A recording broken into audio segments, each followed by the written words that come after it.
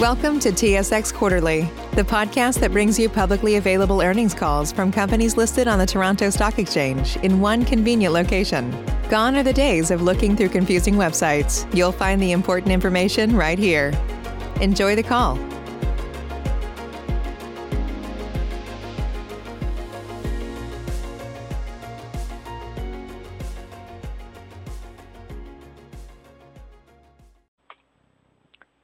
All participants, please stand by. Your conference is ready to begin.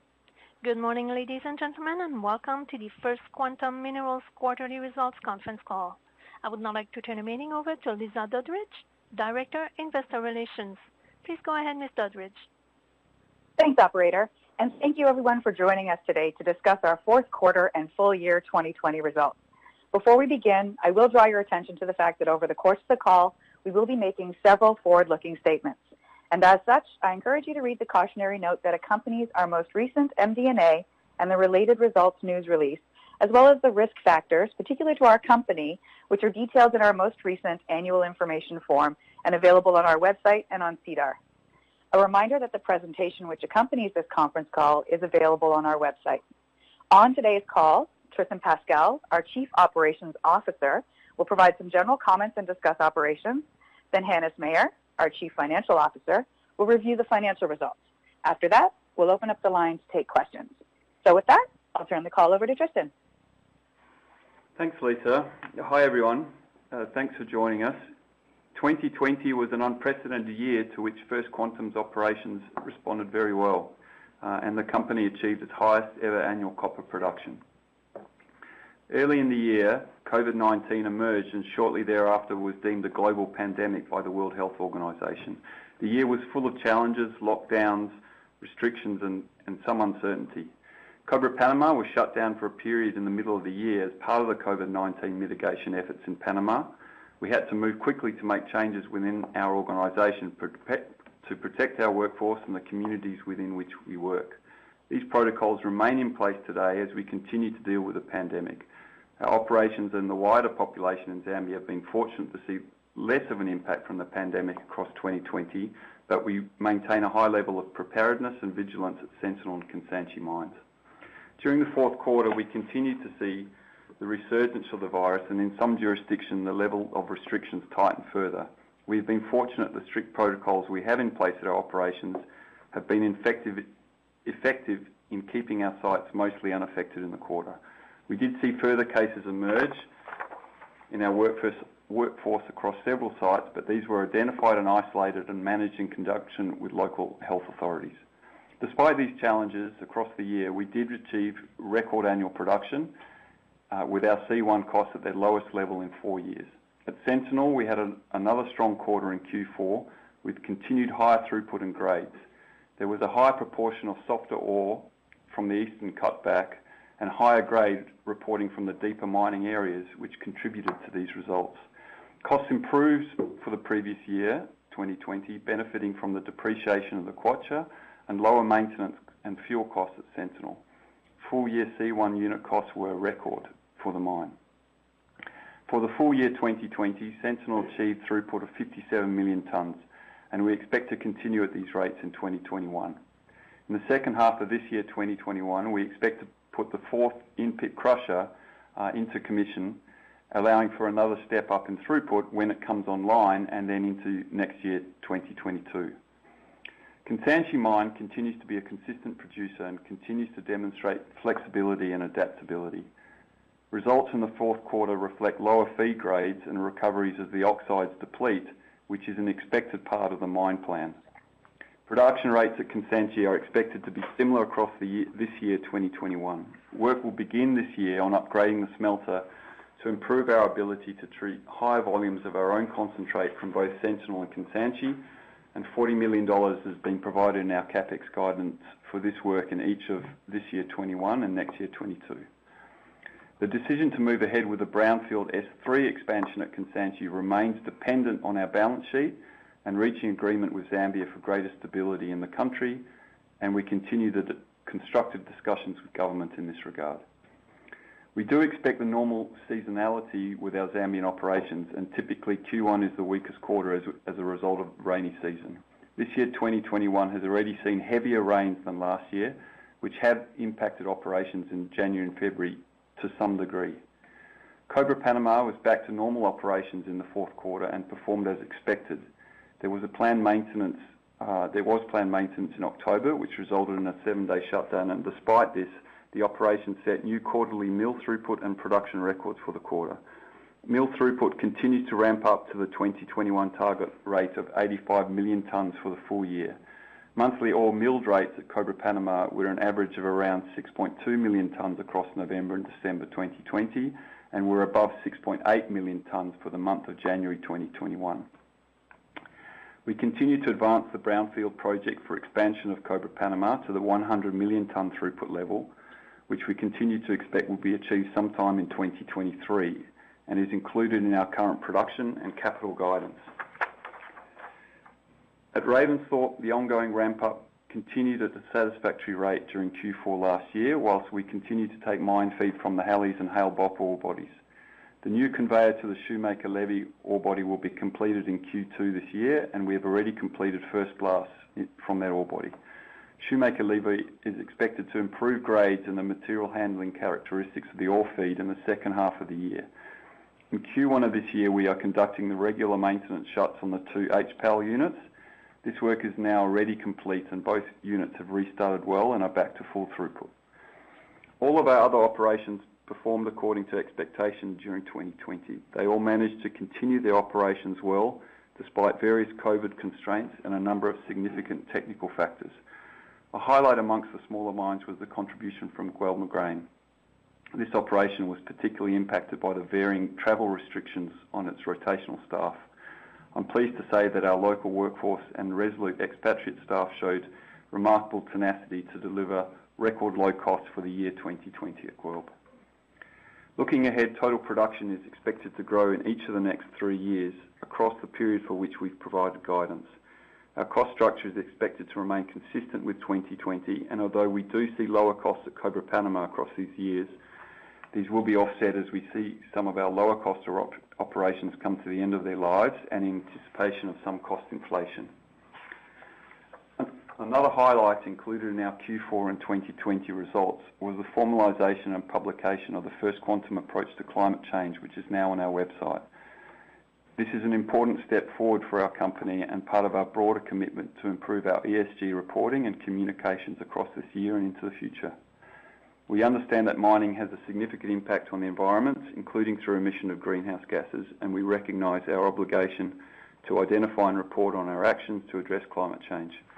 The metals we mine are essential components driving the transition to a low-carbon economy, and we are committed to find ways to use less energy, improve efficiency, reduce waste and greenhouse gas emissions by continually challenging the status quo, leveraging our innovative culture and new technologies as they become commercial.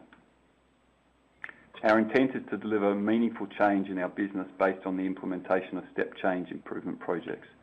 The first quantum approach to climate change, in keeping with our results-driven culture, is to set tangible targets and focus on the identification and execution of projects which produce real outcomes.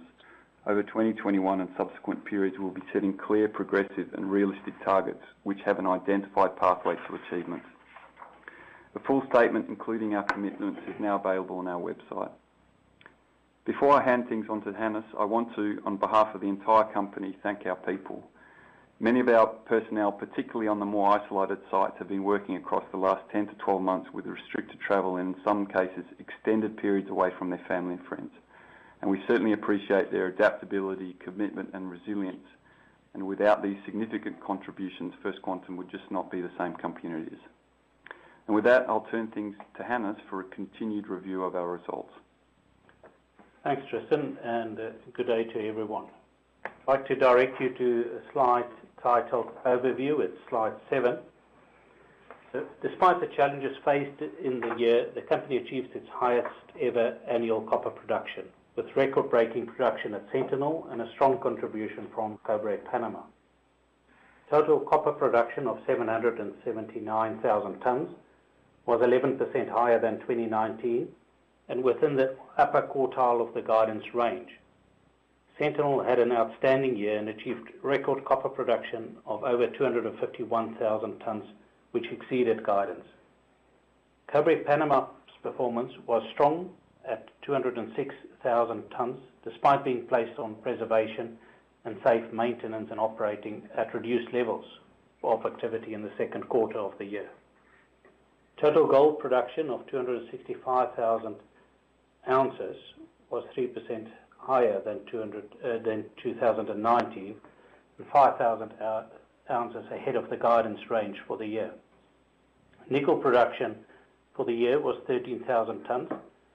The plant continued to stabilise post-startup, with nickel recoveries increasing to 78% in the fourth quarter.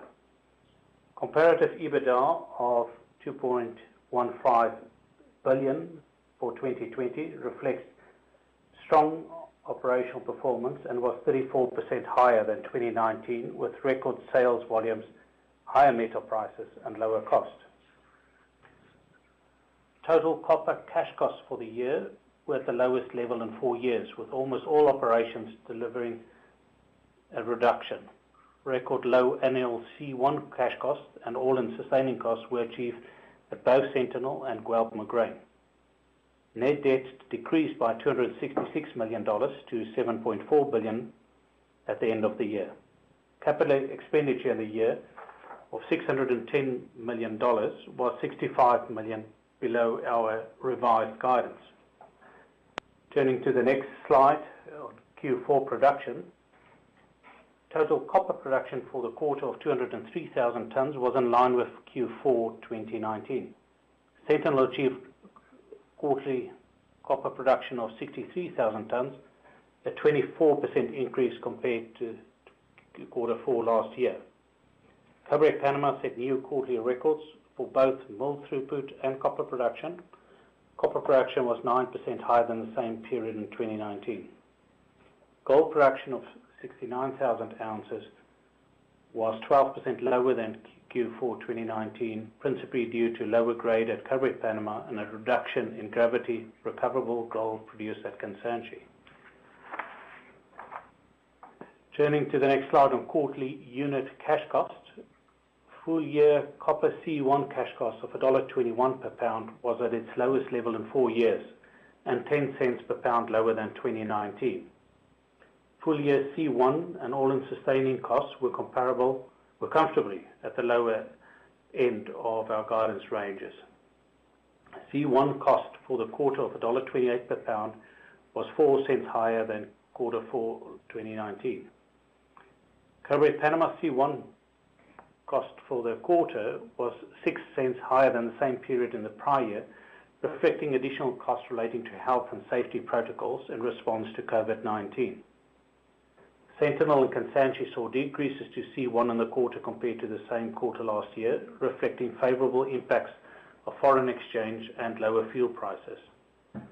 Guelb Moghrein achieved its lowest quarterly C1 in a decade through cost reduction initiatives and higher realized gold prices. All-in sustaining cost for the quarter was 4 cents higher than quarter 4 2019, reflecting higher C1, as well as higher Zambian royalties on the back of higher copper prices. These were mitigated by lower sustaining capex and deferred stripping. Turning to the next slide on quarter 4 financial overview.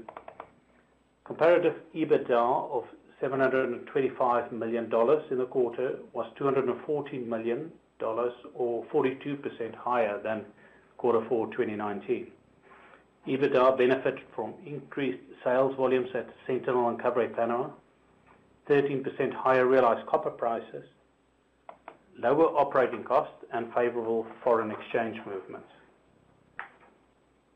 Comparative earnings for the quarter of $53 million is an increase of 51% compared to comparative earnings of $35 million in quarter 4 2019. Net debt reduced by $266 million in the year and by $136 million in the quarter to $7.4 billion. This could have been better, but we had 2 late shipments from Panama that left on around Christmas and the 30th of December, and we received $130 million inflow early January. Then turning to the next slide, comparative changes to the comparative EBITDA. It just illustrates the detail in comparative EBITDA movements, and the main items to highlight is the change in price offset by some of the hedge losses. Turning to the next slide on debt and liquidity profile. The company ended the year with $914 million of net unrestricted cash and cash equivalents and was in full compliance with all financial covenants. On October 1st, 2020, the company completed the offering of $1.5 billion of senior notes due in 2027. The proceeds of the offering were used towards a partial repayment of the company's existing revolving credit facility and the redemption in full of the company's outstanding senior notes due in 2022. Taking into account forecasted operating cash inflows, capital expenditure outflows, and available cash and committed facilities, the company expects to have sufficient liquidity through the next 12 months to carry out its operating and capital expenditure plans and remain in full compliance with financial covenants. We continue to take action to manage operational risk and price risk and further strengthen the balance sheet. Turning to the copper hedging program outlook on slide 13. Hedging was undertaken when Cobre Panama was being built to ensure consistent and sufficient cash flow. As we look forward to certainty of cash flow and confidence in copper prices, we will continue to review the level of hedging and act opportunistically. Over time, the level of sales hedged is expected to decline. We would look to increase the collar component of these hedges to participate more on the upside. And most recently, we've done hedges where we've had upside up to $4.11 a pound of copper. Approximately 40% of expected copper sales in the next 12 months are hedged. At February 16th, the company had unmargined copper forward sales contracts for 128,000 tons at an average price of $2.86 per pound. In addition, the company had zero cost collars and margin sales contracts for 198,000 tons at weighted average prices of $2.93 at the floor price and $3.25 at the ceiling. Furthermore, subsequent to December 31st, the company realized in January 21 unmargined forward copper sale contracts of 23,500 tons and zero cost copper collar and margin sale contracts for nearly 16,000 tons at an average price of $2.91 per pound. The company also had unmargined nickel forward sales contracts, which are detailed on that page.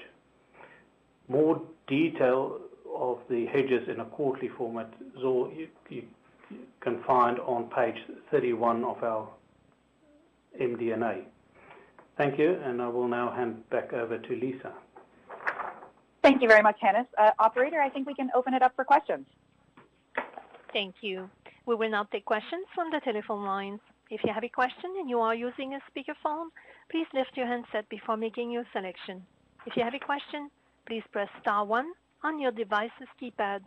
If at any time you wish to cancel your question, please press the pound sign. Please press star 1 at this time if you have a question. There will be a brief pause while participants register for questions. We thank you for your patience. Our first question is from Orest Wowkodaw from Scotiabank. Please go ahead. Hi, good morning. A question about Cobre Panama and the 3-year guidance that was recently issued. I'm just trying to understand how to reconcile the guidance for 2022 and especially 23 to the previous technical report.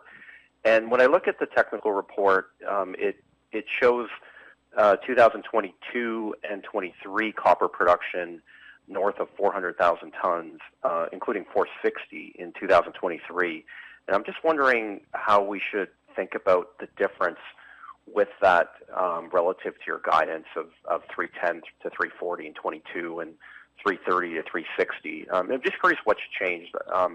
Obviously, I assume the COVID shutdown during 2020 might have pushed that back a bit, but what are the big drivers here?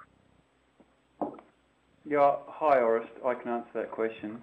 The 43101 did paint a picture of the reserve resource in terms of our ability to abstract really at those rates by 2023. I think what we see now is we will meet that timetable in terms of delivering the 100 million. We're confident in delivering that in 2023. But the levels around 460 in the technical report are more indicative. The guidance is a conservative picture around where we're happy to stake and happy to be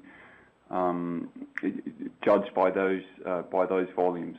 In terms of change, there isn't really much. We are a little bit behind the face positions that were in the 43101 in terms of where we want it to be in Batika. It doesn't change the overall perspective on grade. It's just the sort of volumes and so on that come out over that next period. So it is on track, it's on course, and all of that copper is in front of us that you see there. It actually, at the moment in the 5-year plan, we do see some high years after 2023, and part of our work between now and then is sort of balancing that out and bringing it forward a little bit. Otherwise, we do see some very high levels of copper after 2023, and we will keep working on balancing that. But at the moment, that conservative position that we put into the guidance is the view. Okay. And just so I'm clear, so it sounds like you're saying you're assuming a more conservative throughput level and we shouldn't assume any changes to the grade or recovery profile. Is that fair? Yeah. The 43101 was on the basis of 100 million as well. It was really on that grade profile. And at the moment, the grade that you see there in the 460 is reporting into the mine plan in later years. And we're working on bringing that forward as much as we can. Does that answer the question? It does. Thank you very much. Thank you. Our following question is from Jackie Przybylowski from BMO Capital Markets. Please go ahead. Thanks very much, and good morning or afternoon or evening to everyone. I have a question about the Kansanshi expansion. You've given the guidance that you're planning to spend 40 million this year, 40 million next year, and I know you talked a little bit on the earlier part of the call about that. Can you tell us how that relates to the technical report? I guess this is similar to Orest's question, but on Kansanshi. The tech report that you published in September, I think you've got for First Quantum's portion about $870 million US for the expansion. Is this 80 million that we see in 2021, 2022 a part of that, or is this in addition to that? And does it change sort of the timeline or the scope of the expansion once it is fully sanctioned by the board? Thanks. Sure, I can answer that, Jackie. The references on page 3 of the technical report, the smelter is included in that capital. The 40 million that we're spending now is on those expansions. It's around the oxygen plant and then bringing the already existing ISA convert process, which takes us to the high levels, the 1.6 million tonnes per annum throughput at the smelter. The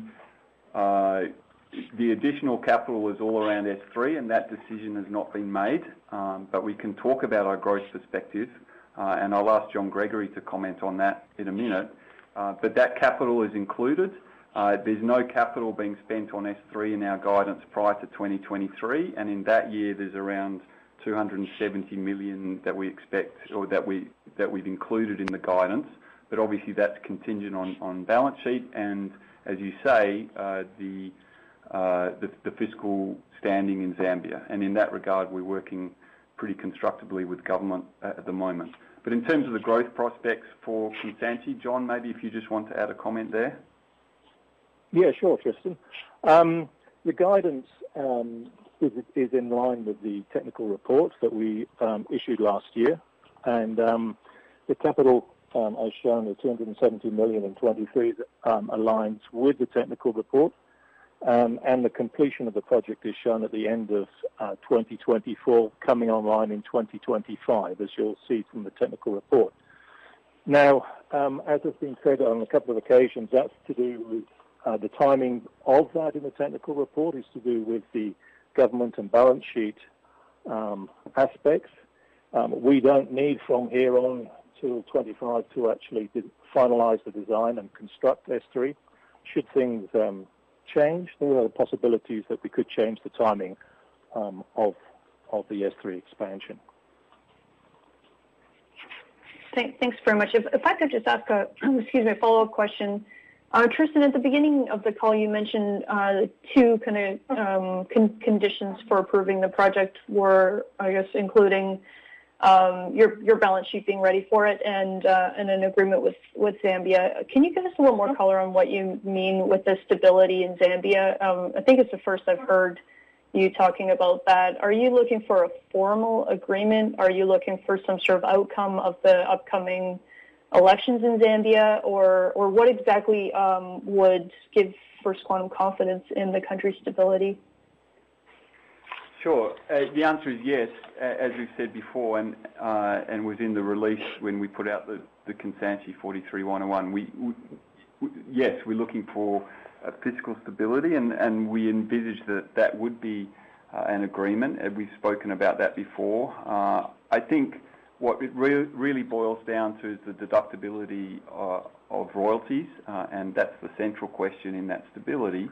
But what we're really looking for is a period of confidence in and around that. And in that regard, in terms of progress, we've been having those conversations.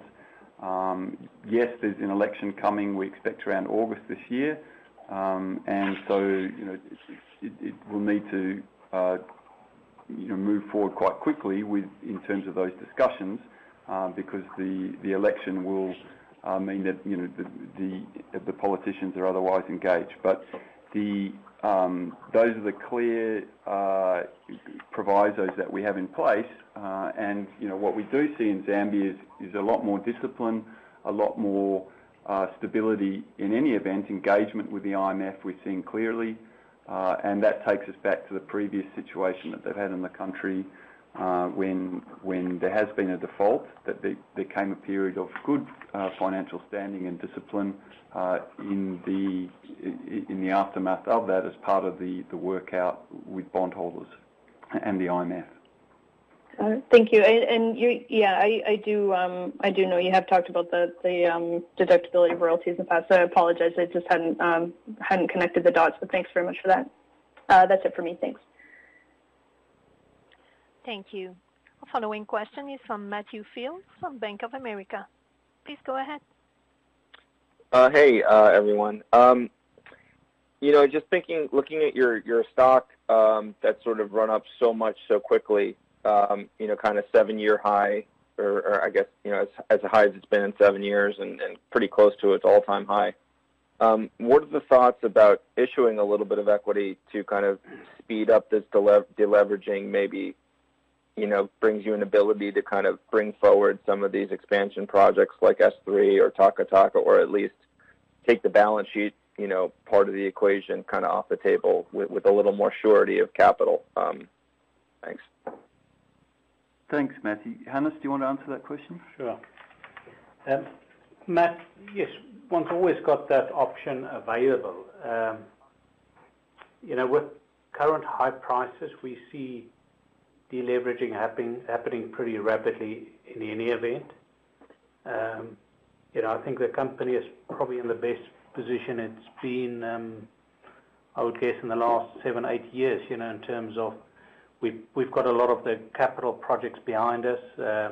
Copper prices are good, so cash flow generation is good. So we are focusing on debt reduction, so that's absolute key. We mentioned processes in the past that we're running in terms of trying to get minority stake sales in Zambia or in Ravensthorpe, so that's continuing. So those are sort of part of the alternatives we're evaluating and just accelerating that deleveraging. But yeah, I mean, that option is available, but yeah, I mean, we're in a pretty good spot at the moment. Okay, fair enough. And then on the flip side, you've got a couple of near-term maturities that are callable at pretty cheap, call premiums at this point in a very, very favorable high-yield market. What's the thought on sort of clearing out maybe those 23s and 24s and sort of bringing your pushing out maturities even further in this very favorable credit market? Yeah, we've got the 23s are stepping down on the 1st of April. So, and I mean, if you look at where the most recent issue is trading, that's trading at sub 5% on a yield to worst basis. So it would indicate that it would be accretive to sort of refinance the 23s.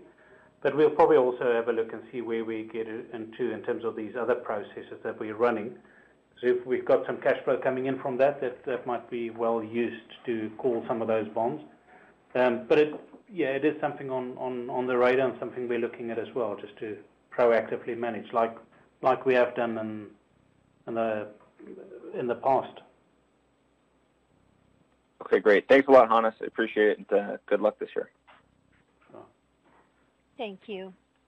Our following question is from Ioannis Masvoulas from Morgan Stanley. Please go ahead. Good morning, and thanks for the presentation. And Tristan, congratulations on the new role. I had three questions, and I'll take them one at a time if that's okay. The first on CapEx. If we take into account the $500 million of combined stripping and sustaining CapEx in 2022 and 2023, there is still a remaining growth CapEx element of $450 in 2022 and $550 in 2023. And then if I take into account the larger items around Cobre Panama to 100 million tons, the smelter expansion and the first phase of the S3 spending, there's still a residual CapEx that I cannot explain in the range of $200 to $250 million per annum. Could you perhaps elaborate on some of the other projects? Thank you. Sure. Shall I take that one? Yeah, thanks, Juliet. Yes, so you're absolutely right. So there's about 540 in stripping and sustaining in 2021. But we do note that sustaining capex is expected to be a bit higher in 2021 because of the smelter maintenance during that year. And then with the remaining 410 million on projects, that, as you say, includes the smelter expansion at Kansanshi. It also includes the fourth crusher at Sentinel of about 50 million. And then it also includes some projects at Cobre Panama of about 150 million, which would include the TMF construction and some initial spend on Colina and the sixth ball mill and other associated projects. There is an allowance in there for some spend, if necessary, in South America of up to 35 to 40 million. And then there's obviously the Schumacher levee project at Ravensthorpe. So with sort of project spend of about 40 million at Ravensthorpe. And then just moving into the outer years, yes, again, we have 40 million of Kansanshi on the smelter. We have some expansionary mining equipment at Sentinel of about 50 million, and further projects expansionary at Panama, including mining equipment and some further construction work on the TMF. And again, we do allow for some discretionary spend in South America as well. Okay. And the big step up in the third year is obviously, as you said, S3, with again some projects at Panama and allowing some discretionary spend in South America. Understood. That's clear. Thank you very much. The second question, just on S3, I'm just trying to figure out the milestone you're trying to achieve in terms of the negotiations with the government.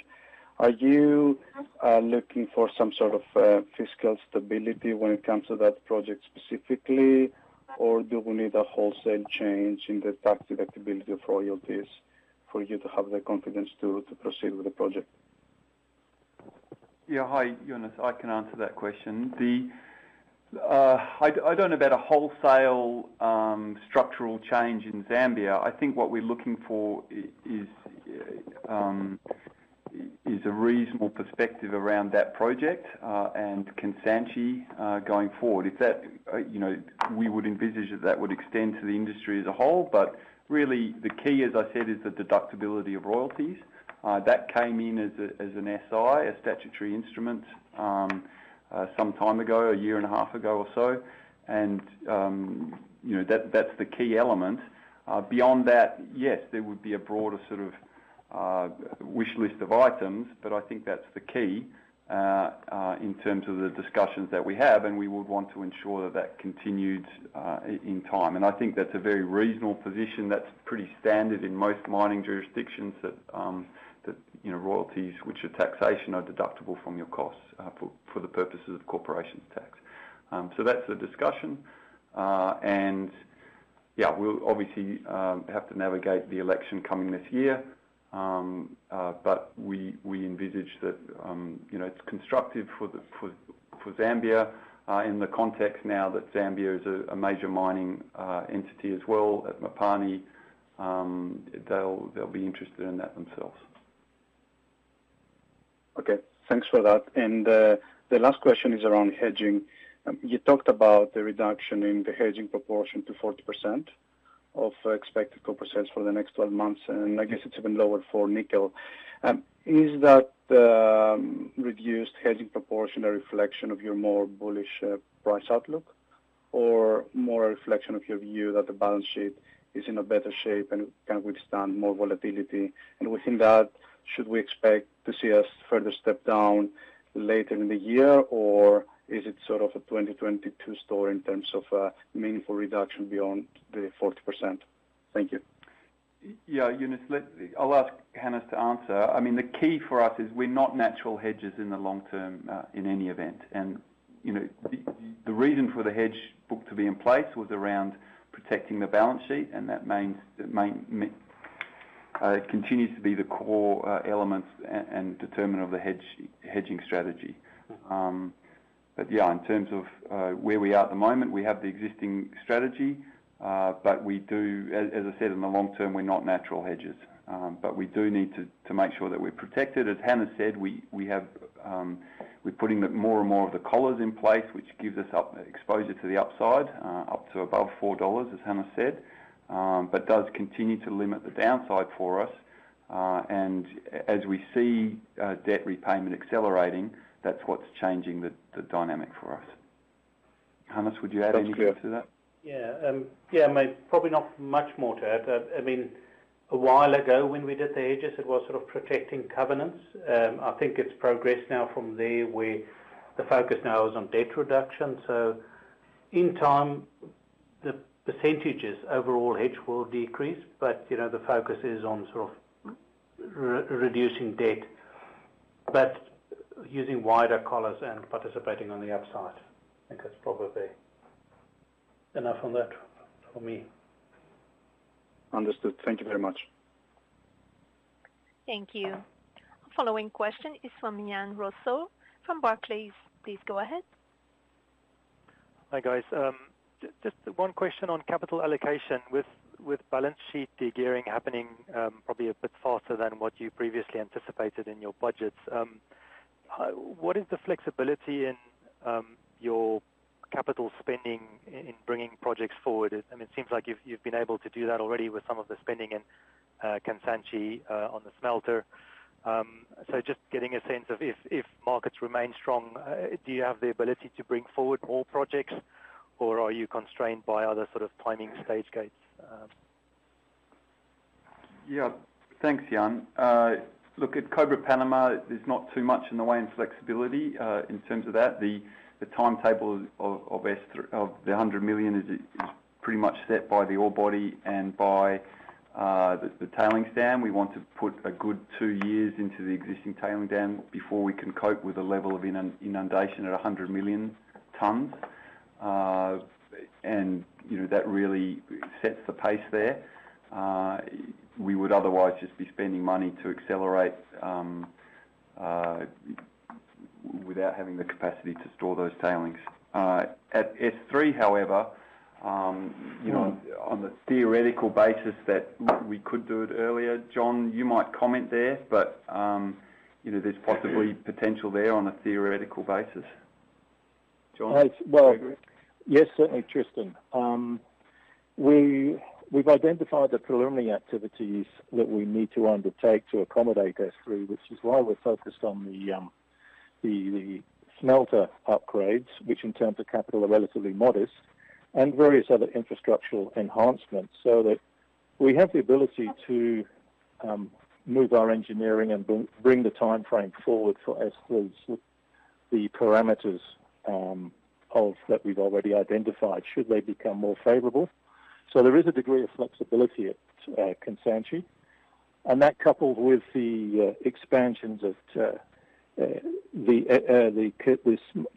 fourth crusher at Sentinel is on track, and that'll come online for next year. And at Cobre Panama, as Tristan has identified, we are on a course and a track, and we are committing to the infrastructure that will support the 100 million tonne per annum case, and we're looking at bringing that online in our current planning in the 2005 era. So basically it's coming online in 2024. So that in turns will give us the upside production, and the upside production profile of those projects for the 2024 and in 2025, we can see that in our forward estimates and our planning that we can start to look at the 1 million tonnes of copper production profile. From our 43-101 technical reports, that's basically fixed in 2025. Could we bring that forward? Potentially we could, but that is predicated primarily on S3 timing. Okay, and then just maybe to follow on, what about the South American projects? Is there ability much in the timelines there to flex that? Yeah, the South American projects, we released the 43-101 at Taca Taca, and so it's a very good project, a life of 30 odd years, 32 years, and very good in the first 27 years. Taca Taca, really, so the asset's in good, we think is a good asset. The decision is all around the investment case into Argentina, and in that regard, you know, we have more work to do there. So, you know, again, our priority remains the balance sheet and clearing the balance sheet down to the levels we've been speaking about. And I think the investment case around Argentina will take longer. That's the reason for the focus on the brownfields at Cobre Panama and at S3. Beyond that, Haquira, we think at the moment sits behind Taca Taca just because of the community issues ongoing there. And we do have exploration projects in the region and further afield that are very interesting, but by their nature, those are a longer lead. It is the challenge of mining now, and in most jurisdictions, is to bring these projects online. First Quantum has got a good reputation in that regard. Certainly the last project we've done at Cobre Panama, and in delivering that in a timely fashion. But those new greenfield projects are challenging. John, would you add anything more to that? I think in terms of Taca Taca, we have a very clear indication of the actual time frame from once we take the business case decision to proceed. In terms of initial pre-strip requirements for the mine, construction of major infrastructure, and construction of the fixed plant. So that is identified clearly in the technical report, and as we said in the technical report, or when we announced the technical report, the business decision we're looking at sometime 2023, 2024. Okay, thanks, John. Thanks, Tristan. Yeah, that's clear. Thank you. Thank you. Our following question is from Lawson Winder from Bank of America Securities. Please go ahead. Thank you, operator, and hello, everybody. Just a question on the dividend from me. When you think about that dividend, so two questions here really on the dividend. In the past, you've indicated debt repayment of approximately $2 billion would be the right quantum before you think about a higher dividend. I just wanted to see if that's still where your thinking is at. And then, secondly, on the dividend, with the hedges, do you think about hedging as a tool to help enable you to pay a dividend, or would you expect that the need for hedging will be gone by the time you start considering a higher dividend? Thanks. Thanks, Larson. Hannes, could you take that question? Sure. Look, maybe let me get to the second one first. So the hedges is part of the strategy now in sort of deleveraging and the balance sheet, repaying some of the debt. And that also enables then the first aspect of it is the dividend question. So, we've previously stated the sort of $2 billion debt reduction. That was a target that we wanted to achieve. So we've paid down some of the debt in the last year. So we're on track for that. And then in this year, we'll generate pretty decent cash. So I don't think we precluded from increasing dividends, prior to repaying $2 billion. So I think what we are stating is that in the past, we used to have a dividend policy, and prior to the nominal dividend that we paid about 15% of net earnings as a dividend. So I think, what we've now said is that we'll look at returning a bit more cash to shareholders once we see, debt reduction. So I think that will come through in this year, and later, and we said in the next 2 years, we'll certainly look at increasing that dividend. Okay, thank you. And then in terms of the hedge book? I'll address that one first. Yeah, so that's.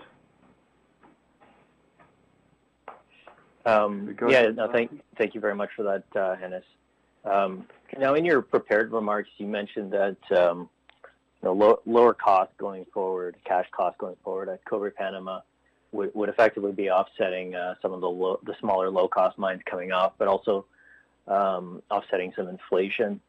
I think it'd be really helpful to get your thoughts on where you're expecting that inflation to come. I mean, is it labor, or are you looking more at input costs, or just what's your thinking on that comment? Thanks. Yeah, Larson. Certainly labour, and we are seeing higher shipping costs at the moment. Certainly, we've seen that for bulk freight, and particularly coming out of Asia. So some of the project elements that's certainly been apparent and is starting to come through. I think it's some of the reason for the uplift in commodity prices is that inflationary outlook. Certainly, we're starting to see some of that. And I would point also to Kansanshi, where the ongoing lower grades does mean that the cost per unit will rise because you have the overhead there with labour and the cost of the business. But S3 changes that as we get into a higher volume operation, and we're able to continue to produce at the current levels. And you see in the guidance each year it coming off a little bit at Kansanshi will be, that trend reverses, and we're able to keep running at these levels. And as soon as you're at those units of production, then your unit cost looks a lot better out of Kansanshi. But yeah, the main element on inflation is around labour and freight at the moment. Excellent. And maybe just one more from me on Hikura, which you touched on briefly in prior questions. You commented that the focus still remains on resettlement and community engagement, and I'd be curious to know whether or not any resettlement has actually started, or is it still at the discussion phase? Thanks, and that's it for me. No, there's been no resettlement as yet in terms of actual movement of people. Dealing with the various community groups in their different areas and their different locations. Obviously, being next door to Las Bambas, it's broader than that and into, the infrastructure routes and the transit corridors as well, and just how to navigate those in the future. So that's the situation at Akira. I appreciate that. Thank you all. Thank you. Our following question is from Emily Chiang from Goldman Sachs. Please go ahead. Hi, everyone. My first question is just around the capital allocation. It was exciting to hear that there might be a little bit of movement on the dividend there. But, when you think about your deleveraging targets, certainly in a higher copper price environment, that certainly looks favorable. Can you remind us about the balance between accelerating some of the growth projects that you talked about, S3, and then balancing that with, potential for higher capital returns there? Yeah, hi, Emily. Look, the priority of the business remains deleveraging, and that's where, as Hannah says, with the rising copper price, we are generating cash, and at the upfront, that will go into reducing debt. Beyond that, I think growth profile is becoming more interesting, but we have a disciplined focus in that regard that we will reduce debt, and so the guidance that we've provided is on pretty much in line with what we said last year. Certainly for 2020, 21, and 22, we're on the same track as we said last year in terms of capital outlay for the business. And in that we added, because we deferred some capital from last year, we've also added the smelter at Kansanshi into that capital guidance without changing, the overall number for these 2 years. So that's a disciplined focus. Beyond that, and as we get the benefit of deleveraging and the benefit of higher copper prices, then yes, we would look at balancing capital outlay for things like S3 and indeed to Taka Taka, as John said, in the future, but also with the dividend coming out as well. Great. Tristan, can I just talk to Emily's question, because it's a very pertinent one. It's a balancing act. So what's happening is we pay significant amounts in interest to lenders, which we'd far rather be able to disperse as dividends to our shareholders. But if we don't reduce those debts, then obviously the quantum that we have for dispersing as dividends would be reduced. And there's always the other demand, which is for capital expenditure.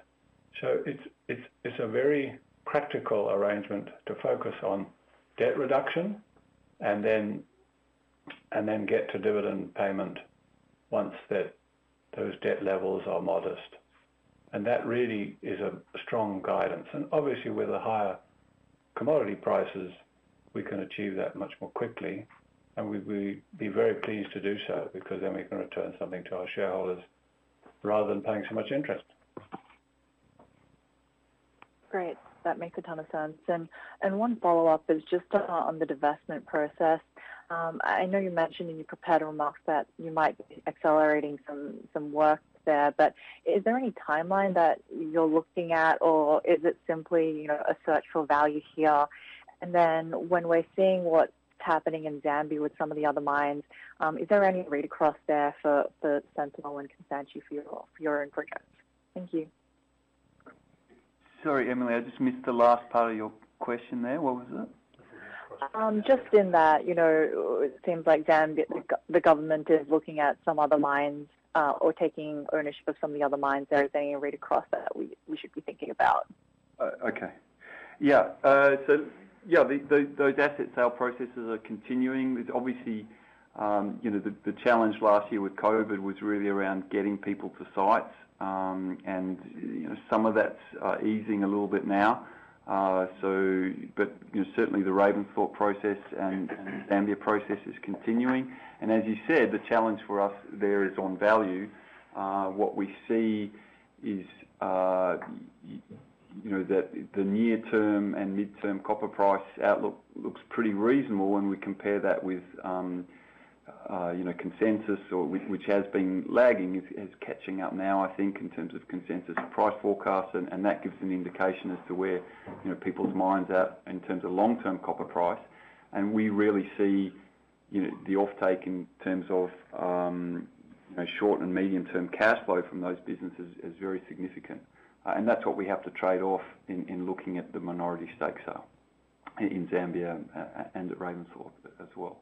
In terms of the processes in Zambia, the government's been very clear that they're not a nationalisation process. I realise that word has been bandied around a little bit, but it goes back to the decisions that were made last year in a low-cost, low-price environment, which was, Mopani, Glencore made a decision to put Mopani on care and maintenance, which at that time as a high-cost operation, is a reasonable decision to look at. Obviously, that had implications in terms of employment for the government, and so the government's position there is understandable. They've had very constructive discussions, and I think come to agreement there, which makes it clear that the mine will continue operating, and the government through ZCCM has decided to take that on. But the construct around that was reasonable and so on. So no, we don't see any contagion or any element or risk in that more broadly in Zambia. In fact, our relationship in Zambia has been fairly strong over the last 18 months, 2 years. Around as the government's been in the debt crisis that they're in and the debt default situation, a greater level of discipline and focus on stability. And we've been there a long time and have worked with government through that time, and that continues in a constructive manner. Great, that's really helpful. Thank you. Thank you. Our following question is from Carl Blunden from Goldman Sachs. Please go ahead. Hi, good morning. Well, thanks for the time. Just had a follow-up on the balance sheet, and I think Hannes has spoken to this sometimes in prior quarters, but when you take a look at the trade-offs between the cost of the debt in the bond market, which is a little bit higher than bank, but it gives you more flexibility and, importantly, is prepayable. A lot of it is prepayable. How does that influence your view on what the balance of bank versus high-yield bond debt there should be going forward as you get cash flow in now, as you potentially look at a refi, potentially use JV proceeds? Yeah, Carl, I mean, both markets are important to me. I mean, obviously with the bond market, it's only incurrence a test, and you don't have maintenance covenants, so that that makes it comfortable to live throughout the life of the bond. But you do have quite a bit of period where it's in a non-core period, and you do carry that higher interest burden. With the banks, and yes, we do have covenants of that, but as we delever, you'll see those ratios becoming less of a concern. And we're well within any covenant at the moment and forecasting to be anyway. But what you would have seen over the last 7-8 years through sort of 2 downturns in the cycle is the banks actually support us and they come to the party. So when we requested amendments, we obtained that from the banks with great support from them and refinancing those facilities. So it is a check in the process. So you do have those maintenance covenants, but we've got a very supportive banking group. It comes at a lower cost, and it's also prepayable. So I'll probably want to be in both markets, and we've had a long-standing and supportive banking group, so probably continue with that. That's helpful. If I could just squeeze one more in, it relates to the JV sale processes, and you've given some good information on that on this call. It's kind of a bigger picture question. Have you felt like private market valuations have kept pace with the public market recently? In other words, is it still attractive to pursue those options? And I understand here that there are other considerations too, other than price as well, but just some kind of comment on that would be helpful. Thank you. Yeah, Carl, look, there are other considerations. Diversification was one of the key elements of what we looked at in the asset sale processes that we embarked on, and that remains relevant. But I think the challenge, as I said, is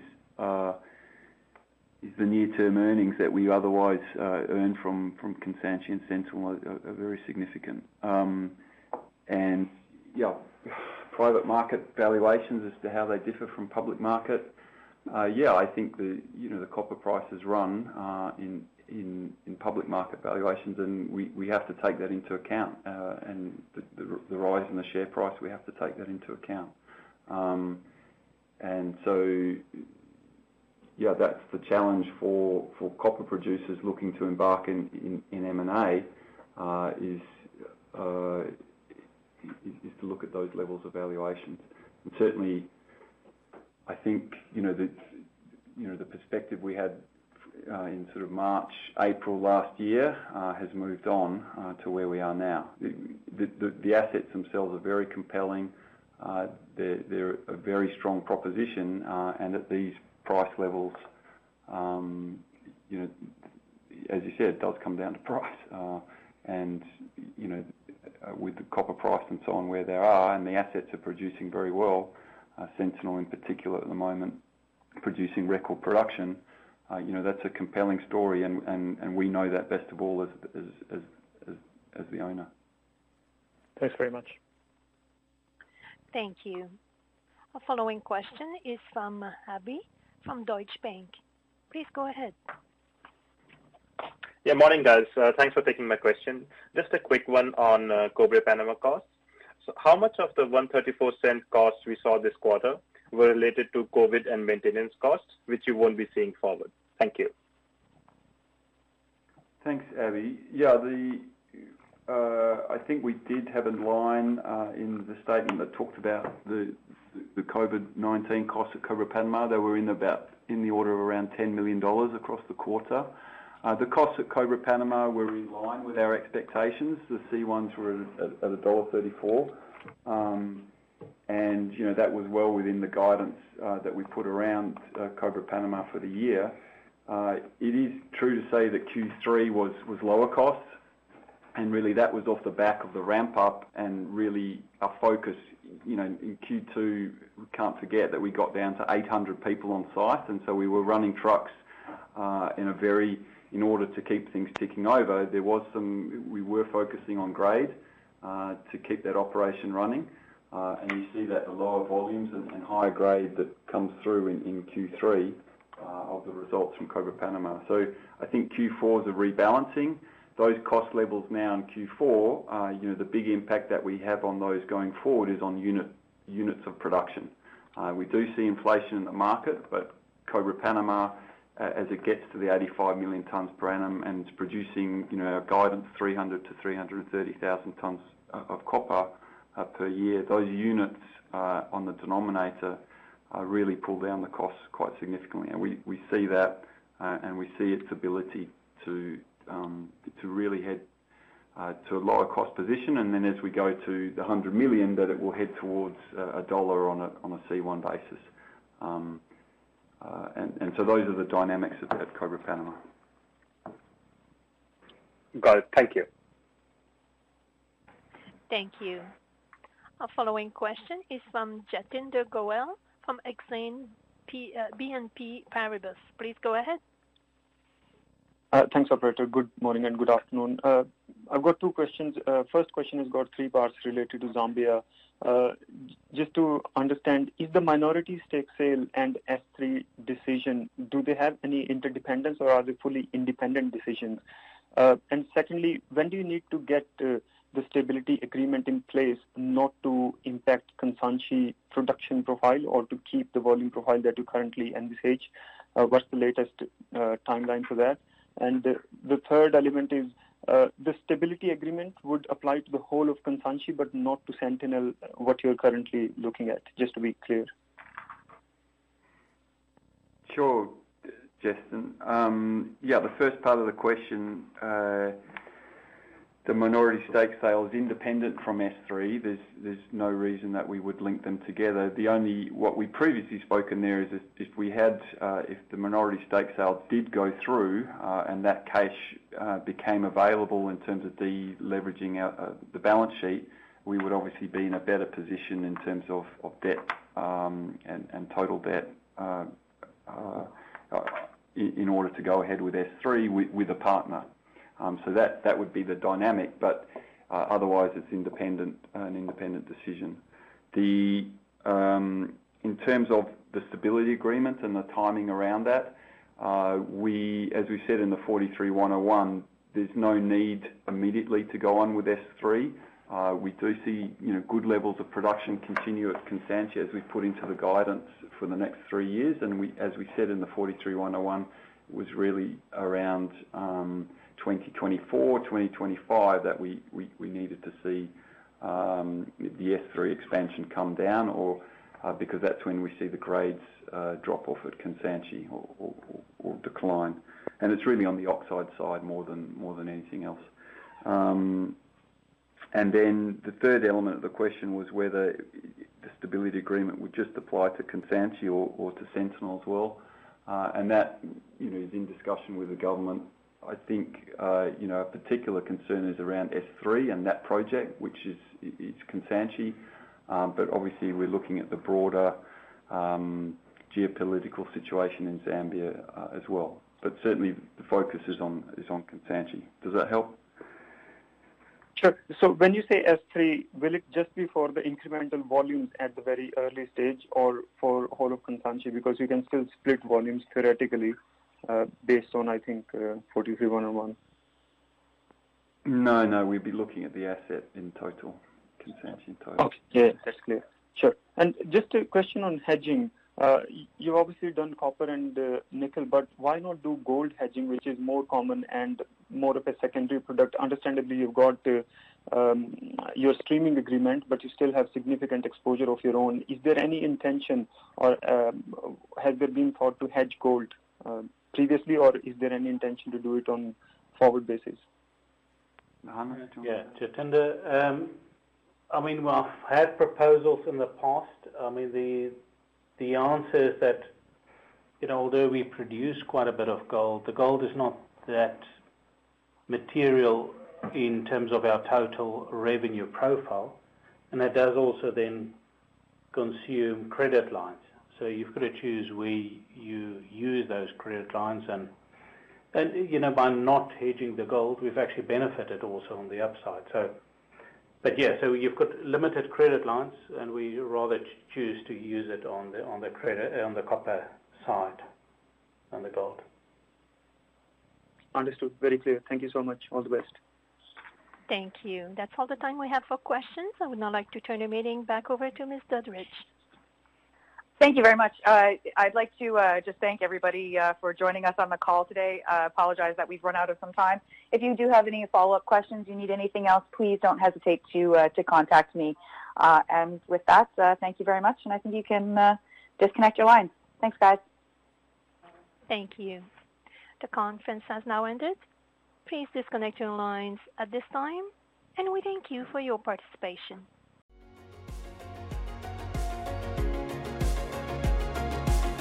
Thank you for listening to TSX Quarterly. If you enjoyed the cast, remember to leave a good rating. And remember, for any additional inquiries, please consult the company's investor relations section on their website.